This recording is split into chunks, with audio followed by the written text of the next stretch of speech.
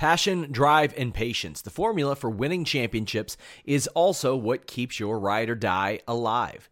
eBay Motors has everything you need to maintain your vehicle and level it up to peak performance. Superchargers, roof racks, exhaust kits, LED headlights, and more. Whether you're into speed, power, or style, eBay Motors has you covered. With over 122 million parts for your number one ride or die, you'll always find exactly what you're looking for. And with eBay Guaranteed Fit, your part is guaranteed to fit your ride every time or your money back. Because with eBay Motors, you're burning rubber, not cash.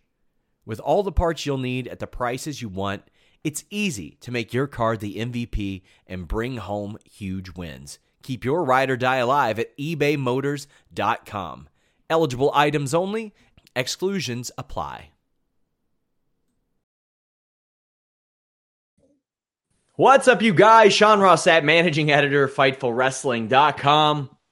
It's that time. What time is it? Well, if you didn't watch the show last night, you probably didn't hear about it because I just decided to do this show for sure yesterday. It is the Fightful, completely spontaneous and unprepared 2018 year-end awards show. I am joined by someone who will likely win no awards at all, Jeff Hawkins. Jeff, how are you? Perfect attendance, maybe, but that's about it. I'm fine. How are you? I'm doing wonderful. I'm doing great. I am immersed in the Joshi scene, as I'm sure you've learned. Yeah. Warren, how are you? Warren Hayes. Man, look at my hair. I'm not winning any hair awards. Need some conditioner for that thing. What is wrong with you? It's messed up. I just put it down. I'm going to have to put it back up. But I'm going to kick it over to Warren. Warren, how's it going? Hold on. I'm a bald man giving you hair tips. You should just tell me to shut up. I value other people's opinions. Okay. You see, I think that Jeff has a point, you know, to actually bring up the point about conditioner, because he's probably just looking at you and saying, why doesn't this man with such beautiful flowing locks, why doesn't he take care of his hair better? I know what to do if I had that, right? Exactly. It's like when ugly men look at like beautiful women and go, man, I treat her so great. Yeah, it's exactly like that. Well, fortunately, I fired everybody on the site who has better hair than me, so I can win that award. Oh, Elias is gone? Elias is gone. Anna's gone. Matt Riddle's gone. I mean, Melissa does not have better hair than me. But let's go ahead and get into this. Guys, so you all know, this is our year-end award show. That means absolutely nothing. As do every award show, unless they make awards. I'm still waiting on my sheetie. I'm still waiting on this year's sheeties. Les Moore, where you at, homeboy?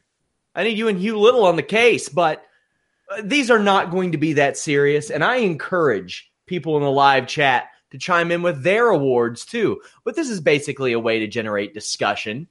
Some of these will be serious, some of these won't be serious, but we'll take turns. And I want to start with Warren Hayes. Warren, you cover an eclectic selection of content for Fightful Select, which just hit 100 subscribers. Because of that, Jimmy Van has to sing Stephanie McMahon's theme song on air. You cover NXT 205 Live, NXT UK. You did the G1. You did all kinds of stuff for us. Hit me with your first award and let's discuss. Well, since I'm starting off, I guess we'll start off with something, just to warm us up. Maybe something a little more on the serious side, perhaps. I would like to point out, I would like to give the best 205 Live match of the year, the best match of the year. Not only the match of the year, but the best match of the year. Not only the match of the year, but the best match. The best one. That's confusing. Best 205 Live match or is best match? Best 205 Live match of the year. Okay. And I'd like to... I don't think it's much of a surprise, but I mean, we really have to underscore it. Mustafa Ali versus Buddy Murphy from the July 3rd edition of 205 Live, the no DQ match. That thing, man, was spectacular from top to bottom. And this was still a few months after, after Enzo was fired, after, allegedly Triple H taking over, and they decided to start focusing on wrestling, truly providing a real real deal alternative to all the stuff that people complain about on main roster, that there's not enough wrestling, so on and so forth. And then they give us this fantastic match. Buddy Murphy was still very young, very fresh in the division. Mustafa Ali, who we already knew was fantastic, and they delivered the steel step spots, the Spanish fly off the barricade onto the announce table. And then they went on to have other great matches during the year, but this one was really something special and a defining moment for the brand as well, in my opinion, of course. Jeff, your thoughts on that? I think it's hard to argue that. I mean, any match of the year in 205 Live is going to involve two of the Cedric Alexander, Mustafa Ali, or Buddy Murphy triumvirate. Those three have been spectacular week to week to week. I'd also give some consideration to that Ali Hideo Itami match that was on a few weeks ago too. But yeah, no, that was possibly my favorite match at 205 Live this year as well. Yeah, Mustafa Ali turned a lot of heads, and Buddy Murphy had a breakthrough year in a lot of ways. Physically, in the ring, as far as a performer in WWE, he had a breakthrough this year. Jeff, what award do you want to hand out? I'm going to hand out Women's MVP on the main roster. Okay. Now, this has been a pretty good year for big match types, but the week-to-week builds have been kind of off and on. Ronda Rousey has been spectacular. Becky Lynch in the second half of the year has been great. Charlotte has been great in big matches, but week to week, from show to show, episode to episode, the glue person of this women's division is Mickie James, in my opinion. She has shown veteran leadership, working with all these new people that they bring up. Her character is always fantastic. Her promos are always on. She's always in the right spots. Even on that botch during, I believe it was Survivor Series, where someone was forgetting to kick out, she was trying to tell them that Alexa would not be there to break up the pin, even though she didn't get there. I think Mickie James has had a sneaky great year, even if she hasn't been in any big matches this year. She is the type of woman that people like Dana Brooke need to improve the way that Dana Brooke has improved this year. That's someone who, under the radar, I think has been helped out a lot by having veterans like Mickie James to work with. Because now when I see Dana Brooke, I say, I want to see her in longer matches. She doesn't do anything that's just flat out objectively wrong. And I think it's because she gets to work with people like Mickie James who really have helped her. Mickie was a great hire, and I think it has just gone on to prove that throughout this year. Warren, any thoughts on this one? And you just have to think back to correct me if I'm wrong, guys, but the very first eclipse that Ember Moon delivered on Maine was Mickie James, who ate it, and she sold it like a queen. She made Ember Moon on that moment. She made the eclipse what it is. So yes, absolutely, she holds it all together. Well, she is also a 2-time award winner, because I am giving her the award for Best Gear Update. Although it is intermittent, and let's just talk about this, guys. This is an upset because Baron Corbin shaved his head, and it became the night that Wrestling Was Revived 1 on the Fightful podcast when Baron Corbin shaved his head. That qualifies as a gear update. And I've got to give out one that goes the other way. Worst gear update of the year. Whatever Okada was wearing at the beginning of this year, I don't know what the hell that was. He looks like he found whatever Mickie James left in her closet and said, not this week. Mickie James, congratulations. Best gear update of the year. Okada, worst gear update of the year. I'd even go as far as to say that Mickie James is one of the best dressed members of the women's division as well. You know what? When it's not wrestling gear, when she's in that newly divorced mom on the prowl look, I think she's fantastic on all. Lots of denim with that woman. She loves her denim, and there's nothing wrong with that. Hell no. Warren, what do you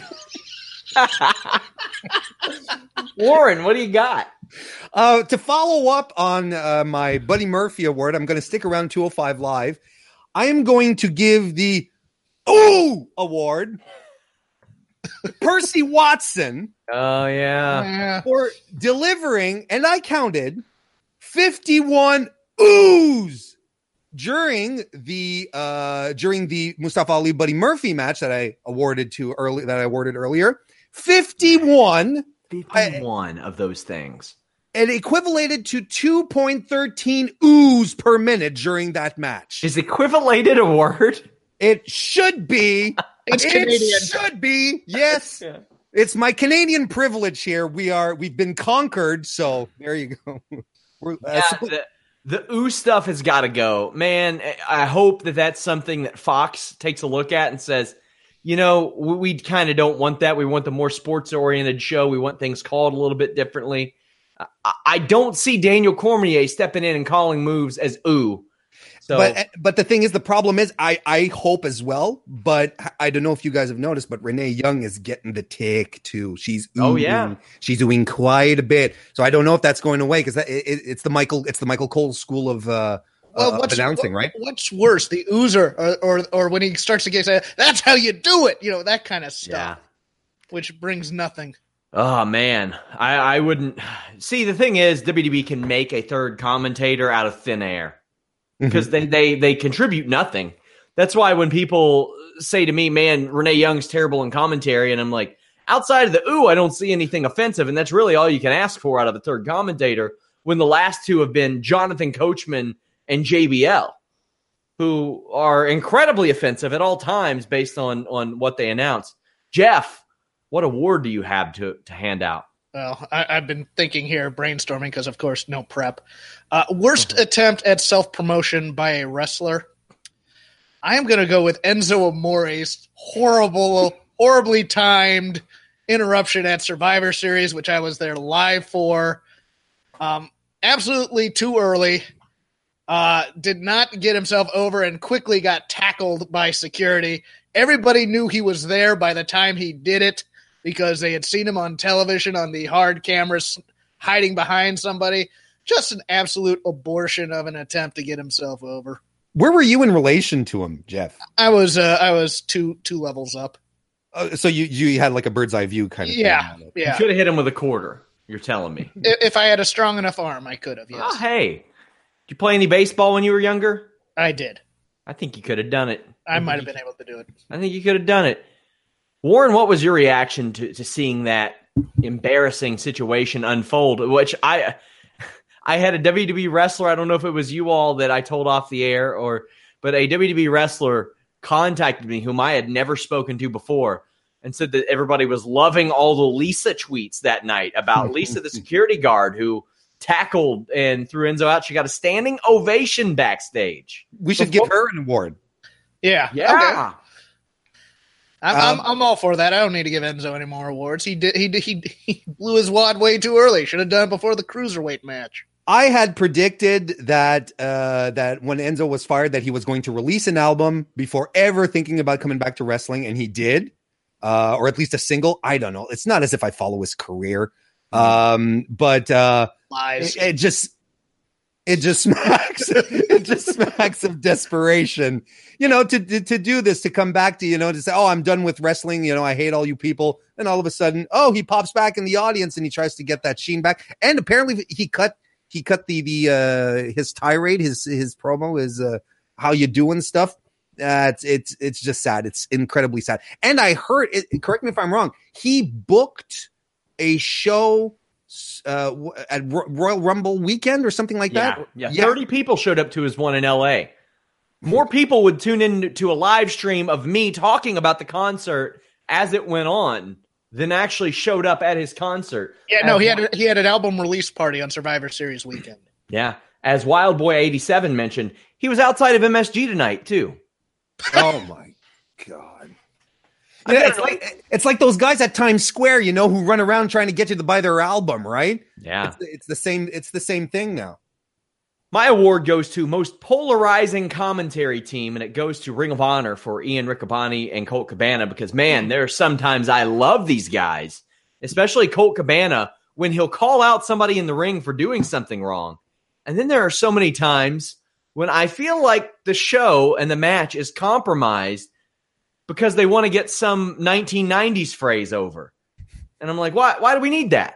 Or sometimes they call their matches like this to get over the importance of the situation. And I'm like, whoa, I know you're at Sam's Town and nobody's making any noise, but come on, it's pro wrestling. Let's hear about it. Jeff, what do you think? And if not, who's your most polarizing commentary team? Because as much as I love them, man, those are some bugaboos.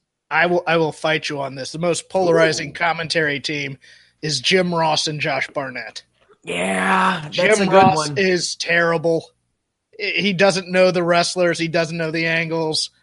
And Josh Barnett, especially after the Jay White thing, I mean, he seemed to phone it in half the time. I like Josh Barnett. I had high hopes for that team, but man, they should have just stuck with Kevin Kelly and Cyrus the entire time. Kevin Kelly and Josh Barnett would have been better. Kevin Kelly and anybody would have been better. Kevin Kelly is my announcer of the year, by the way, but Josh Barnett was so good with Mauro Ranallo, I thought. He complimented the style. It worked. Josh knew what he was talking about. I liked the Josh Barnett, Jay White thing. I thought it was great. It bought them some time when they needed it woke up. You know what it did? It woke up Jim Ross. Yeah. Yeah. But when I say polarizing, I should specify, I mean that I like them, but man, there are some things there. The 90s references and the golf tournament commentary drives me nuts. Warren, what do you got? You listen to a lot of different commentary teams on a weekly basis. Lanny Poffo, man, this year he made my eyes bleed because there was no more, because my eardrums were plugged with blood already, so it had to gush out of somewhere. It wasn't good. What was that on? What's that? What was he on? What he was on? He did New Japan. Yeah, he did, didn't he? He did the tryout. Yeah, exactly. They had him on a couple of shows, and he was hi. I am the genius, Lanny Poffo, and it is a pleasure for me to be here. And honestly, Jeff, if you're talking about Jim Ross not knowing who the wrestlers are, here's a guy who has no clue what's going on. And not only that, all his references were about things that happened in the 80s. Oh, when I wrestled Ric Flair back in 82. You know, it's like, oh my God. It was really I ready to give him a good chance, but I mean, it was quite unbearable. You are not going to do that impersonation without talking about the one thing that people want to hear about when they reference Lanny Poffo. Come on. Why didn't he get the job at New Japan? Was it maybe because of not his broadcast abilities, but some of his other abilities? Maybe. Come on. You got no sell it. That's great. Come on. Are we segueing? Is that what I understand? Is that what we're doing here? Coming on a lot of things, that Lanny Poffo.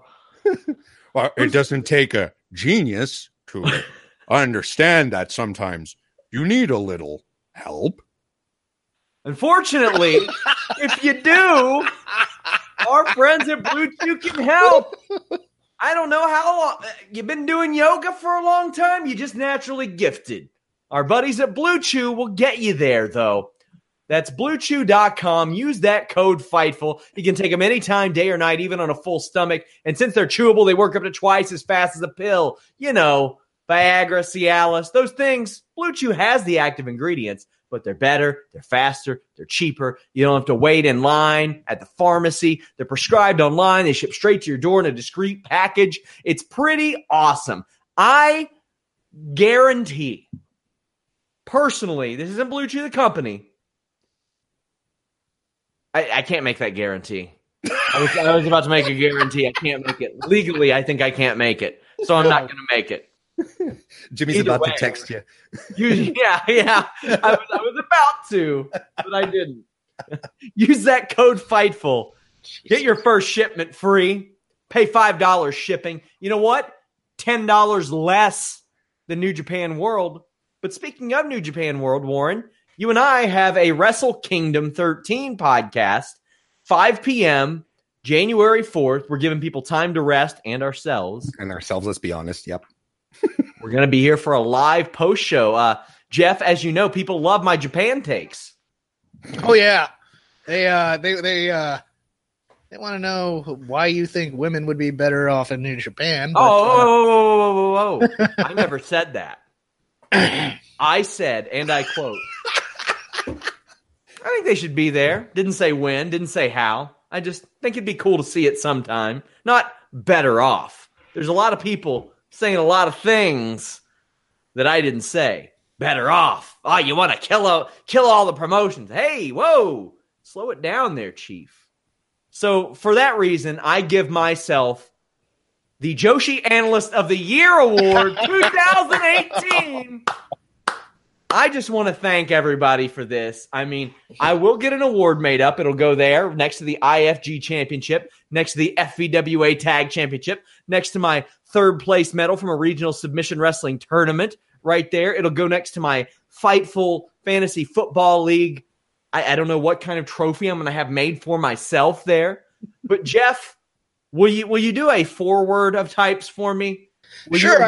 You know what? I will go into your in-depth analysis of Nicole Savoy's run in Stardom. All the things about the 5-star tournament over there. Yeah, no, I'll do your forward for you. You know, Deanna, I did have her write about Stardom for us once, so I am an expert. I just wanted to clear that up. That was a joke, guys. Not that we had Deanna write about Stardom. We did do that. And I did win Joshi Analyst of the Year. That is a real thing. The rest of it in jest. Who's next? I gave my award. Is it Jeff? I'll go for one. Yeah. The most disappointing program that you had high hopes for. Ooh. For me, we went through 4 pay-per-views of AJ Styles versus Shinsuke Nakamura. And we didn't get nearly the great match all of us thought we would.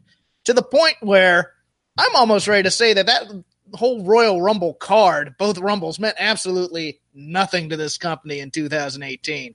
But for me, that program under-delivered like no other in terms of expectations I had for it.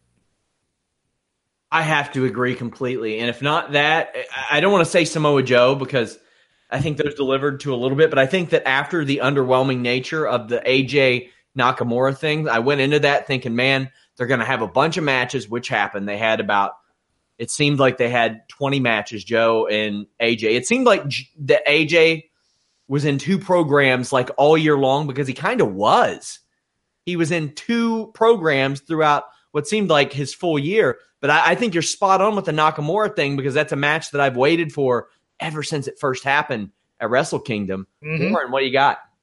I completely agree, but I think it's hard to beat. But just to open up discussion, and because I also feel it very sincerely, Daniel Bryan and Miz never lived up to potential as well.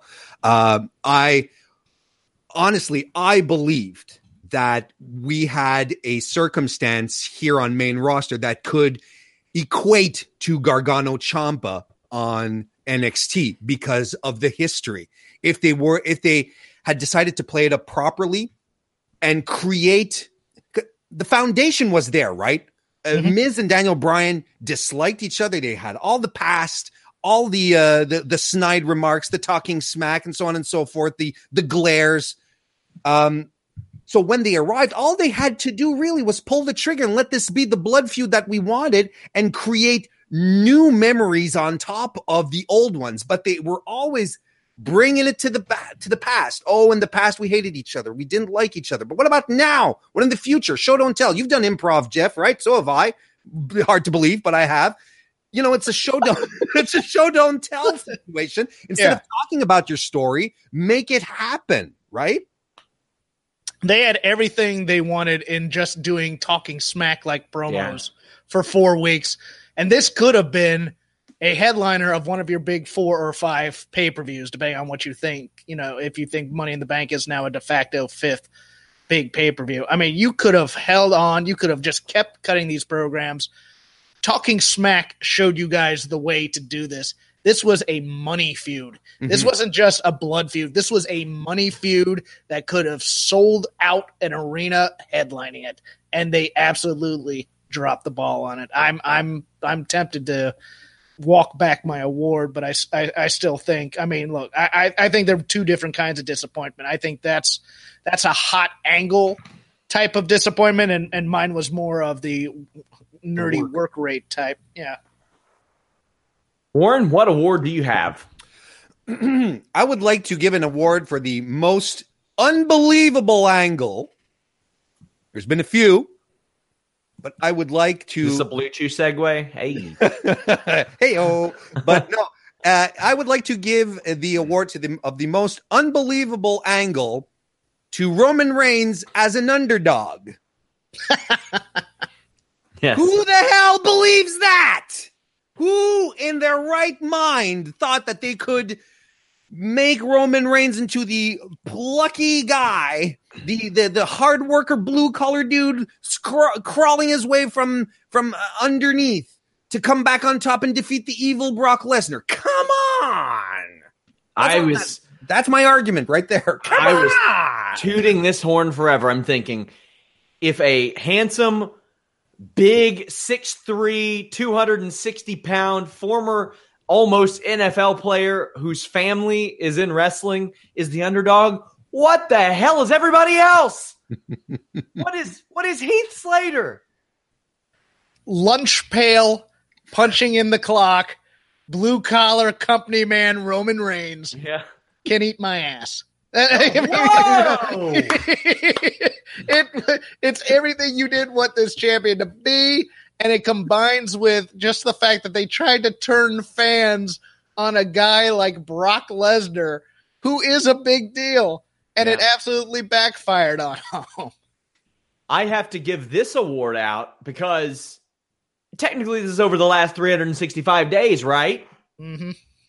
So I'll dip into December 29th, 2017 for best Sid match of the year. And I give that to EC3 for his AIW appearance at AIW Rulers of the World. Why, you ask?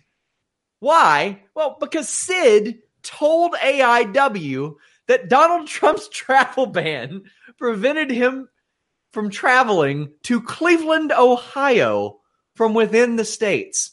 Now, here's a little fun fact ski. I was originally set to interview EC3 as Sid in the weeks after that, but some things happened.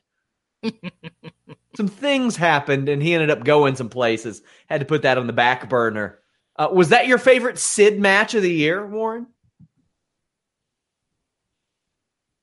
Warren froze. How about you, Jeff? Oh, God. Yeah, that that's possibly my best excuse. I was trying to think of some others because there were a few other flaky ones where you're just like, yeah, I'm going to make the show, but I can't think of anything better than that per se. So I guess Warren will be rejoining us soon sometime.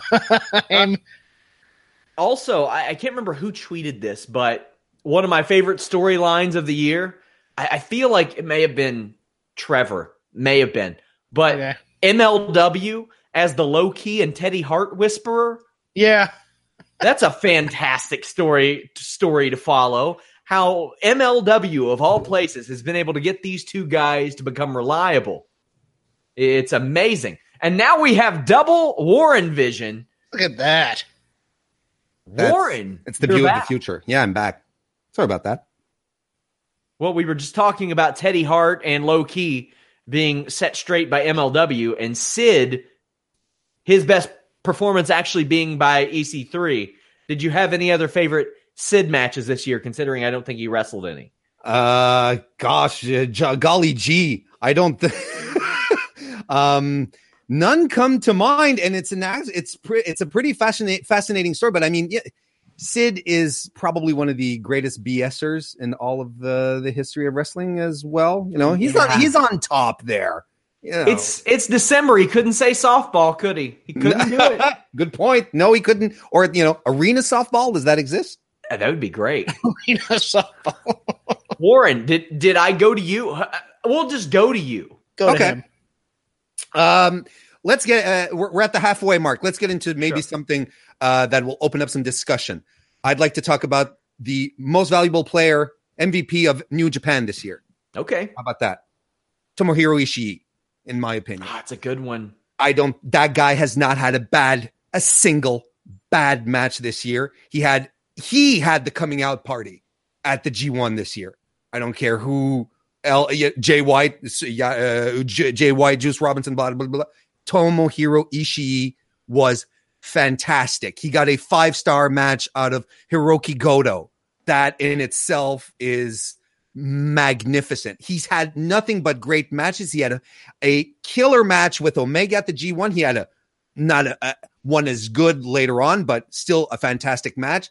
Again, great matches with Suzuki. He has been the most consistent player in New Japan the entire year. And I cannot wait to see what kind of clinic he puts on with Zack Sabre Jr. next week. That'll be spectacular stuff. I think I'm going to go with Jay White just because maybe he surprised me. I didn't know if it was going to work the way that New Japan expected it to work. And some of the early performances maybe weren't all there for me. And then he put it all together. Also, cheap plug, making a finisher, Blade Runner, and Sharp Sensations next week ahead of New Japan Wrestle Kingdom. But you're right though. He had a really good. The G1 did propulse him. Like his U.S. title run is forgettable. Nothing happened there. That was very flat. But as the chaos stuff started to build, his feud with Okada is a beautiful slow simmer. I'm looking forward to the match. He's up there as well. He also worked a shooter into a shoot, which was fantastic. The Josh Barnett thing we mentioned. Jeff, who you got? I'd go with Ishii as well. Not only because he is, I think Naito's had kind of a down year. I think for as great of the big matches as he's had, I find Kenny Omega's run as champion a little overvalued. I won't say overrated, but I will say overvalued because it's been mixed up with all this Bullet Club elite stuff, politics, etc., etc. Plus, Tomohiro Ishii's tag team partner is the greatest man to ever live, Toru Yano. Yeah. Who Save big on your Memorial Day barbecue, all in the Kroger app. Get 3-pound rolls of juicy 80% lean ground beef for $3.49 a pound with a digital coupon. Then get select varieties of flavorful Powerade, Body Armor Super Drink, or Arizona tea for 77 cents each, all with your card. Shop these deals at your local Kroger today, or tap the screen now to download the Kroger app to save big today. Kroger, fresh for everyone.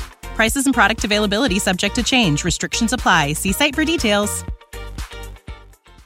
who is the most consistent performer on the New Japan roster in his consistency. But no, Ishii is always compelling. He's always a badass. He's always tough.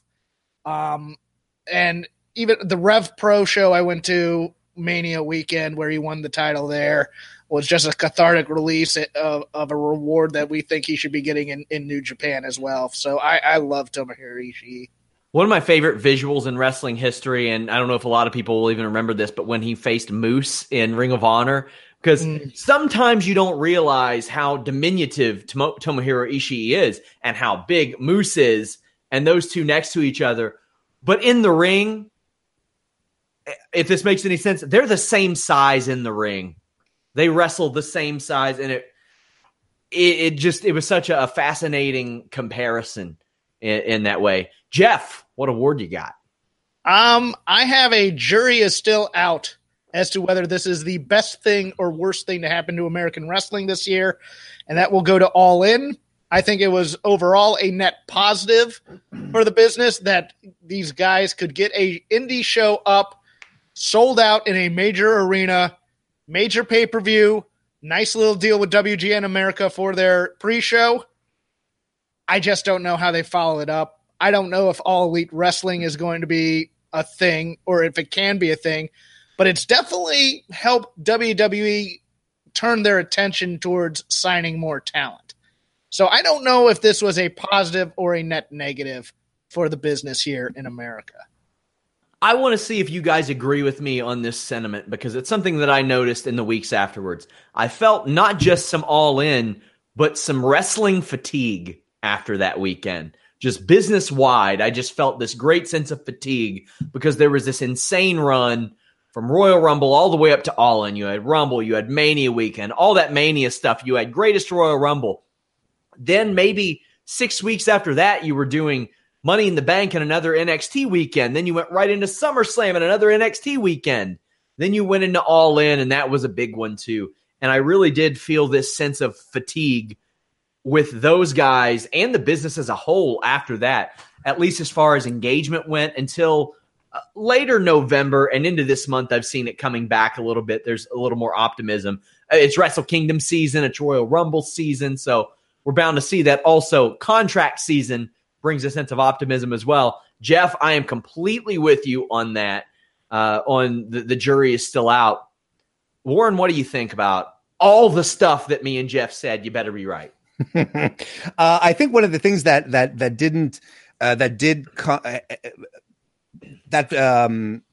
added on these layers of fatigue is the fact that a lot of the audience that was interested and was hype about All In were all, very active on the internet. And since we're all active on the internet, we listen to a lot of podcasts. We all follow the same big accounts. And man, there was so much promo, not just for All In, but for StarCast as well. The whole, the entire thing that went around it. And it really just became very, very overbearing. No matter, all the major outlets, you just turn around and there'd be someone plugging StarCast on Fight, or and the All In events as well. I agree. I mean, I'm super positive. I like to keep a positive outlook on things. I think, more wrestling is good for everyone, and I'm for competition. I think it's good, but it'll be interesting to see how they capitalize on this, see what happens next as far as All Elite Wrestling goes, or whatever it ends up being called. I think Sean was right exactly in terms of the fatigue thing, because you had not just the Rumble stuff to Mania, but within that summer block there, you had the G1 straight to SummerSlam, straight to All In, then Bola for the same kind of fans who would go to All In, and then Strong Style Evolved in LA. It just became like every other week there was a major event that would have required travel or an investment of money or time, and people just wanted a break to let it all sit in. The thing about wrestling in the modern days, to me at least, and this might just be age, but there's so much great wrestling, but none of it feels like it resonates all that much. It feels like you have a great match here, and then in another month you have a great match here, and then by the time you get to like December, you're trying to remember the great match at Wrestle Kingdom in January, because the builds aren't that great, even though the matches are. But I also think there's just so much really high-level stuff that it all seems to become kind of a blur. Mm-hmm. I would agree with that, because, I mean, a great match now doesn't stand out to me nearly as much as a great match would have 5-6 years ago even. I mean, I definitely agree with that. And that's a shame, but also you get so much wrestling that there's no – I mean – is there's something for everyone almost. I mean, this year I think left a lot to be desired from a creative standpoint from a lot of people, from New Japan booking to Ring of Honor booking to WWE booking to some of the weird shit you see in Impact. But an award I'd like to give out is the Stop Sleeping on This Pay-Per-View award to Survivor Series, because every year I expect this show to suck and be full of inconsequential matches. And this year, it had some good matches that I really liked. Lesnar and Daniel Bryan, that was a dream match. Rousey and Flair was awesome. Loved the Survivor Series elimination match. Buddy Murphy and Mustafa Ali was really good. There was just a lot of really good stuff on this show. And that seems to creep up on me a lot, because especially if they start adding stakes to Survivor Series matches, I think that's a good one. Jeff, do you got one? No, pass. Let me think for a bit. That's kind of putting on the spot, so I understand that. Warren. Pass. Let me think about that a bit. Oh, you sons of bitches. Well, now you got to think of your award. Okay, well, I have an award. I'd give an award for the missing title of the year. And I even have nominations, I think. missing title of the year. Nominees: the Cruiserweight Tag Team titles, the Women's Division Tag Team titles. Some would argue the Universal. But I will give the WWE Missing Title Award to the greatest Royal Rumble belt. Braun, the green belt that Braun held aloft atop his mighty brow when he defeated umpteen other WWE superstars in the Kingdom of Saudi Arabia. And we have never seen it since. Do you think Braun has it, or do you think it's in a WWE vault somewhere? I was about to ask that, and I hope Braun has it. I really do. I hope he has it, up on his mantle next to I have it next to a stuffed fish in my cabin in North Carolina. It's next to this giant pike that I got with these hands. He's got a big mouth Billy Bass up there. Take it to the river. Toss me in the water. That's what's going down. Jeff, next award. The award for the most disappointing aborted push. Okay. For me, I will.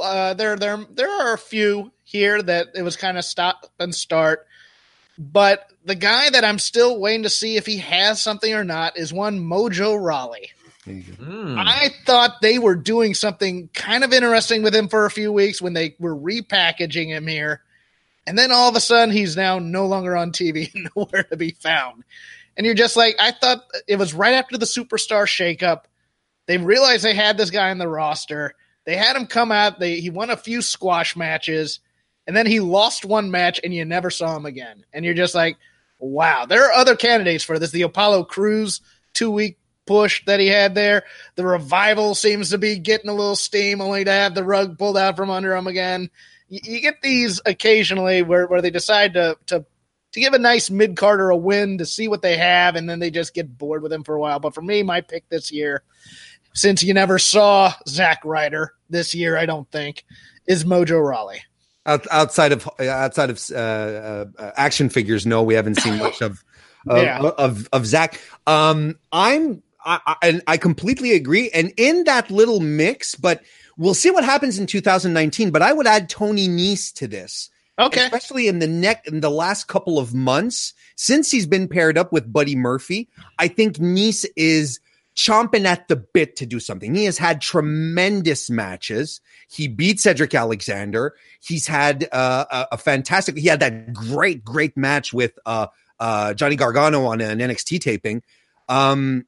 He's on the cusp of something. They're giving him a bit of a push, but now he's lost a couple of matches again. So I'm holding hope. I'm a Nese believer at this point.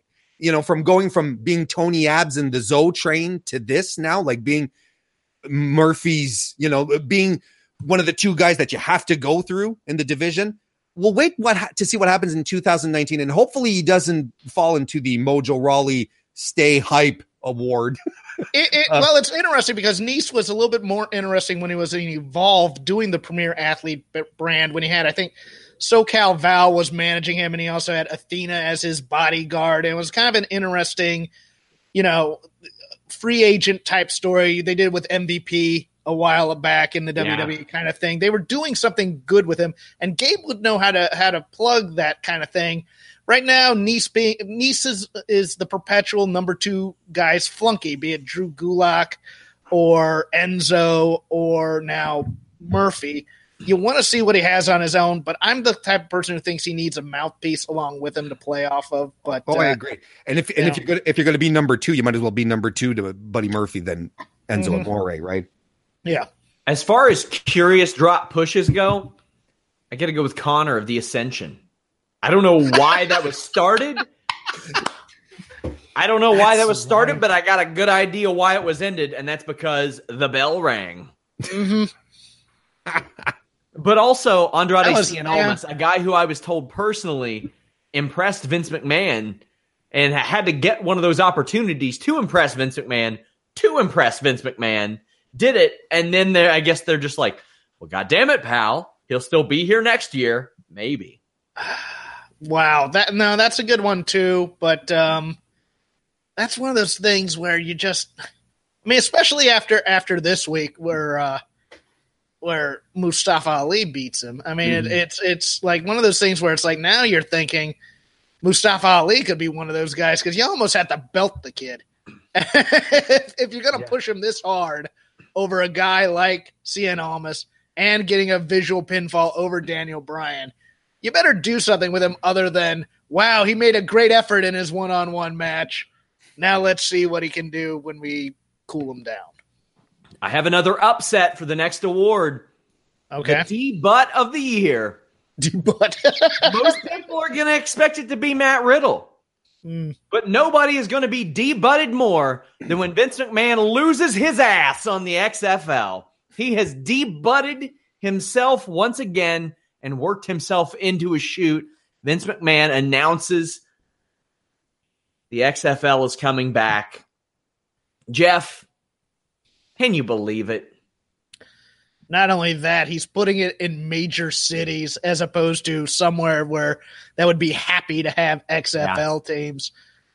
My favorite thing was days before this official announcement, Stephanie McMahon did an interview where she said, "My dad says it's okay to make mistakes, but never make the same one twice." Oh, boy. Good Lord. I mean, if you look at Ebersol's AAFL or whatever, they're doing something smart. I mean, they only have teams in 2 cities, and that's Phoenix and Atlanta that have NFL teams. The rest are in college hotbeds or major metropolitan areas that don't have professional football.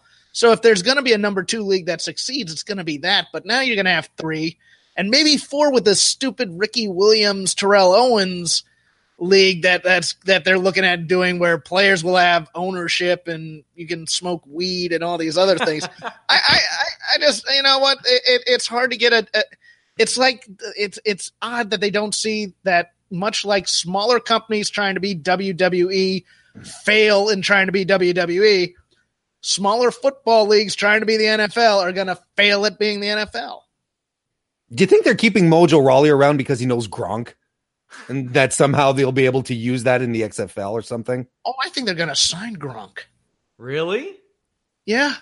You think they're going to – you mean to the XFL? No, I think to the WWE. I think he's in the Performance Center the day after he retires. Oh, for sure. Yeah, there's a way bigger chance that he's going to be in the WWE than in the XFL. When you said no, I think he might be a commentator in the XFL. That could happen. That could definitely happen. Man. Warren, what do you got? Worst feud of the year. Ooh. And I'm going straight in Bobby Lashley and Sami Zayn. That was awful. There was nothing that worked. And of course, now we all think about the sisters because that was egregious. The night that wrestling died 3 or 4, I believe. We really have to keep a tally on that. Yeah. But let's not forget the obstacle course. And throughout this whole feud, I was saying to myself, why is Bobby Lashley putting up with this? Bobby, I set up this obstacle course for you. You have to run through it. Why didn't Lashley just come out and say, nope, no, I'm not doing it. You set all this shit up for nothing and go to hell, and just walks right back. That would have been some babyface heat right there.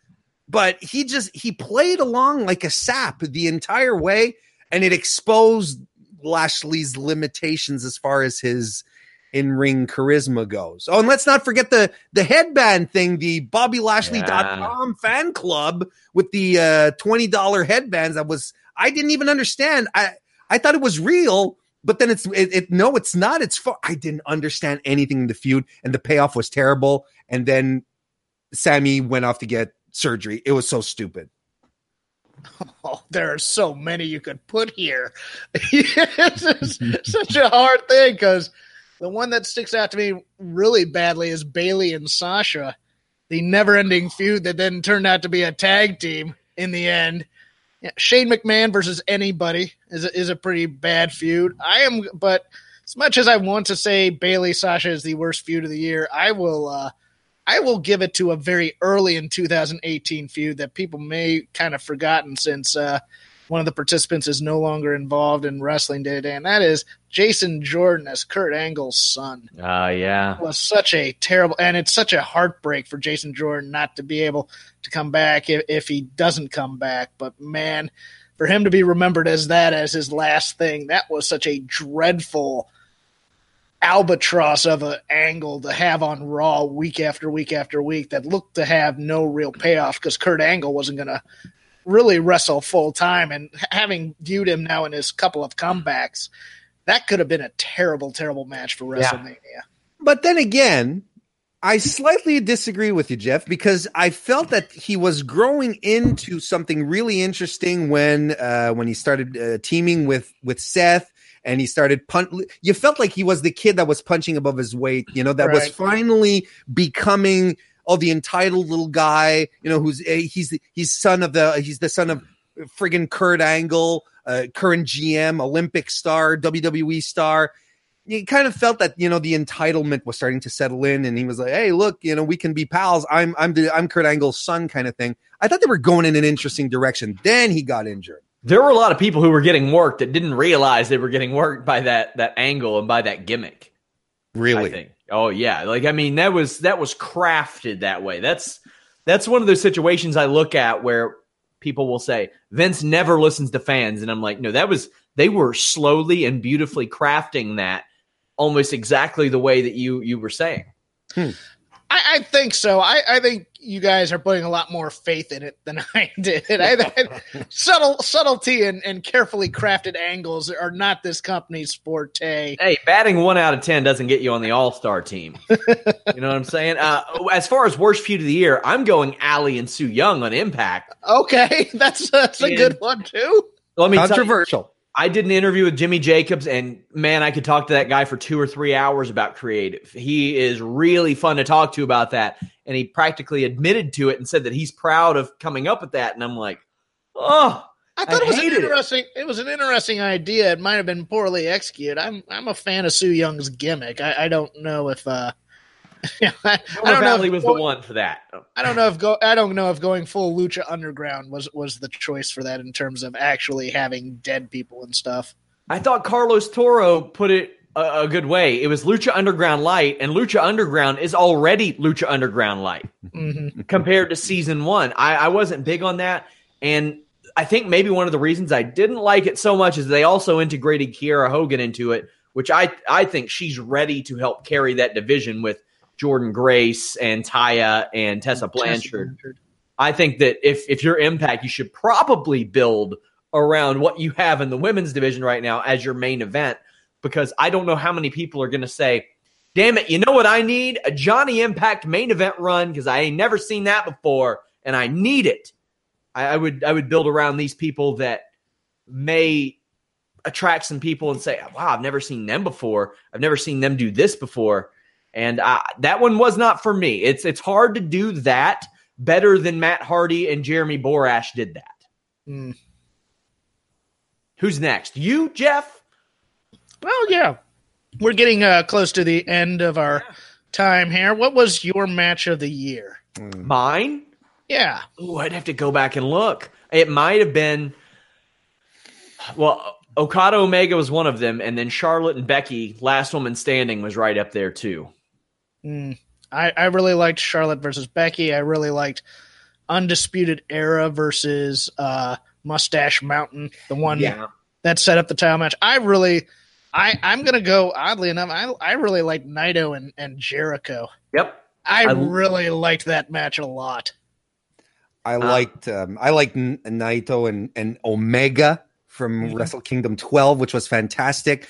I thought Gargano Ciampa 2 was outstanding. I thought Gargano Almas in January. That was a great match live. That really was. That was bananas is what that was. Omega Jericho over-delivered to what Jericho I expected. was good too. Yeah. I thought that was such a great contrast to everything else that was on that show that you thought people wondered, how is Jericho going to do this? How is he going to keep up with Omega? And it was different than what I expected to see, and I loved that match. It's not going to win any awards, but sneaky great. I loved that Briscoe SoCal Uncensored from the All In pre-show. Yeah, that was amazing. That was one of my favorite tag matches of the year. I want to shout out to Pete Dunne versus Jordan Devlin from the November 28th edition of NXT UK. Ooh. Jordan Devlin turned it up. I was not as familiar with his work as other people were, but he turned me into a fan that evening. It was so good. A crescendo of Spanish flies is what I'm going to say. If you haven't seen this match, it was fantastic. You really should go out of your way to see it. Pete Dunne has, during this year, not only at one time carried the NXT brand, but is now pretty much one of the few interesting things about the NXT UK brand. I mean, that guy undervalued as a major player in WWE, bell to bell. He's outstanding. He said in an interview recently that his objective is to make to build the brand. I don't see who else right now. Right now, there's no one else you can build it upon. Every match he's had on NXT UK, whether it's with Zach Gibson or friggin' Danny Burch, they've been barn burners. Every match he's had. I got to put Andrade Cien Almas and Johnny Gargano in Philadelphia up there. I thought that was damn near a perfect match. Gargano and Ciampa, last man standing was really fun. I like that too. I can give an award for, how do I put this? Most surprising pay-per-view Impact Slammiversary. That show was such a blast to watch. It started off with that really, really great X Division title or X Division match. Then it went into Tessa Blanchard defeating Allie. And man, I thought that was a great coming out party for Tessa Blanchard. You've heard a lot of reasons why she maybe wasn't in WWE. You had a House of Hardcore match with Eddie Edwards and Tommy Dreamer, and I don't know why Tommy Dreamer has to be on everybody's TV, but this was fine. I also loved the 51-50 street fight and Pentagon versus Sami Callihan. This was a great year for Sami Callihan. And then even the main event, Austin Aries and Moose. I think Moose should have won that match, especially knowing what we know now. But I thought that was just a blast to watch, and I thought that show bought Impact a lot of goodwill that they really needed. Yeah, for me, I would pick my personal favorite show because I actually went to this and I love it.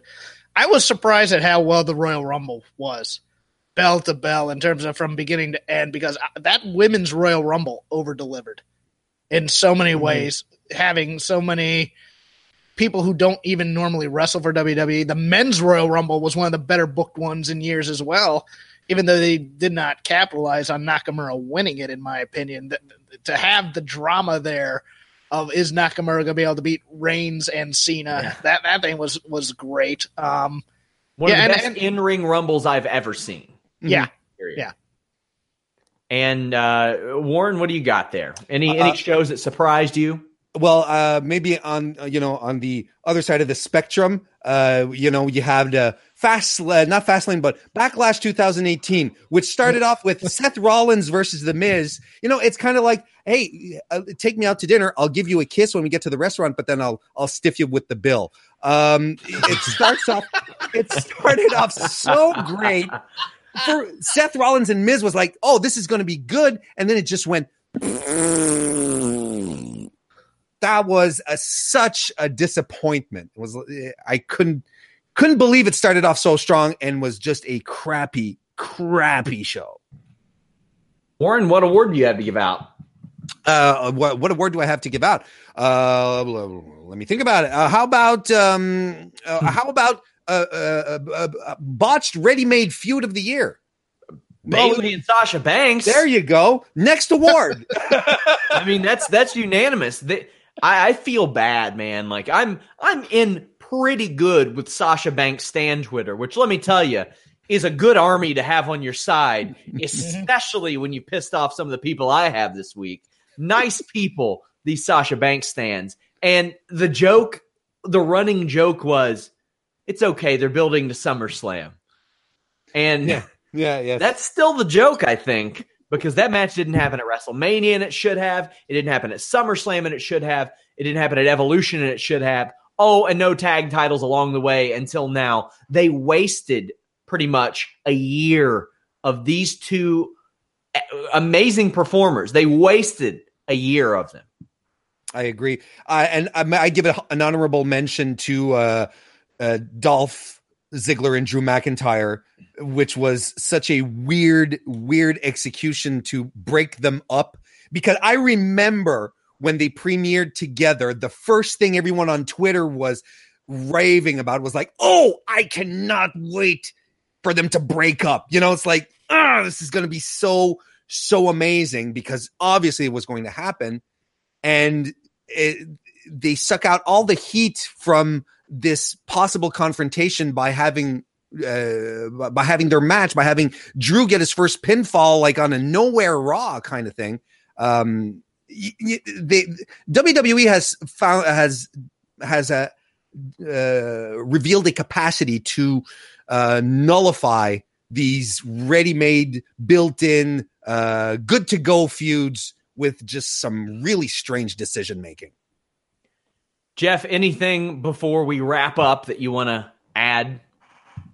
The greatest retelling of history by the WWE was the story of the women's evolution. Yes. Just to piggyback off of that, in which Sasha and Bayley were not really even a part of the building of that revolution, which kills me. It all circled around the Bellas and Stephanie and then Alexa Bliss and Nia Jax. And you're just like, okay, great. You know what? I'm going to say, for a show that over-delivered as well, I think Evolution over-delivered quite a bit as well. I had forgotten about how well that I liked that show afterwards. But yeah, I'm going with everybody else here. I think that Bayley's been wasted for the last 2.5 years. Yeah. Almost. And you're just like, okay. And Sasha's eventually going to say, you know what? I'm tired of this. I'd like to be repushed again. So, I mean, she's been saying that for a while, I understand. Oh, yeah. Well, you can tell sometimes in the ring when you can tell when Sasha's not motivated. You can tell. The boo-boo face is out there occasionally. I think that's been repaired a little bit since Monday, so that's good. Jeff, tell the people where they can get a hold of you, where they can hear you, where they can read your hot takes. You can follow my banal Twitter over at CrapGame13. You can follow the other show I do at Shake Them Ropes with Chris Novembrino. Occasionally I'm on here, although I will not be on. Well, actually, I'll be on here next week, come to think of it. But yeah, that's where you can find me at Shake Them Ropes at CrapGame13.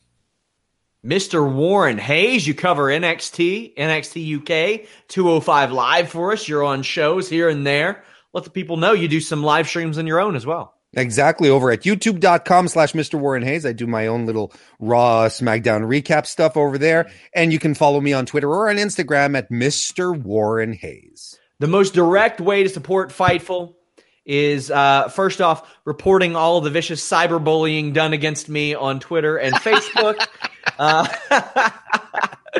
been told Joshi takes your hot yeah. I heard there were memes made about me on Facebook today. So report all those. But subscribe to Fightful Select. We have a ton of podcasts. I've launched a new one called the Fightful Report Podcast, where I give you exclusive news. I give you the rundown on the weekly ahead of time before it's out. I update you on injuries, contract news, behind-the-scenes Fightful information. I think I'm going to start making my If It Were a Work, If It Were a Shoot predictions on that show. It is our anchoring podcast. We have Warren with a couple shows. Myself and Warren do retro reviews every month. We're starting to do some alternate commentaries and putting the video up there because WWE doesn't take them down. They just keep the profits. So I figure, what the hell? Also, Impact has given me the green light to use some of their footage. So that's pretty awesome. We have that. We have the Weekender podcast with Steven Jensen. Check that one out. Lots of cool stuff at Fightful Select. But hey, if you don't want to spend the money, just leave a thumbs up, leave a comment, subscribe. We have that MMA and boxing channel I'm trying really hard to grow. If you all don't mind, scoot on over and subscribe to that. But we are going to do more of these. This was a great time. This went by very, very fast. Thank you guys for joining me. Until Thanks next for time, having us. We're out.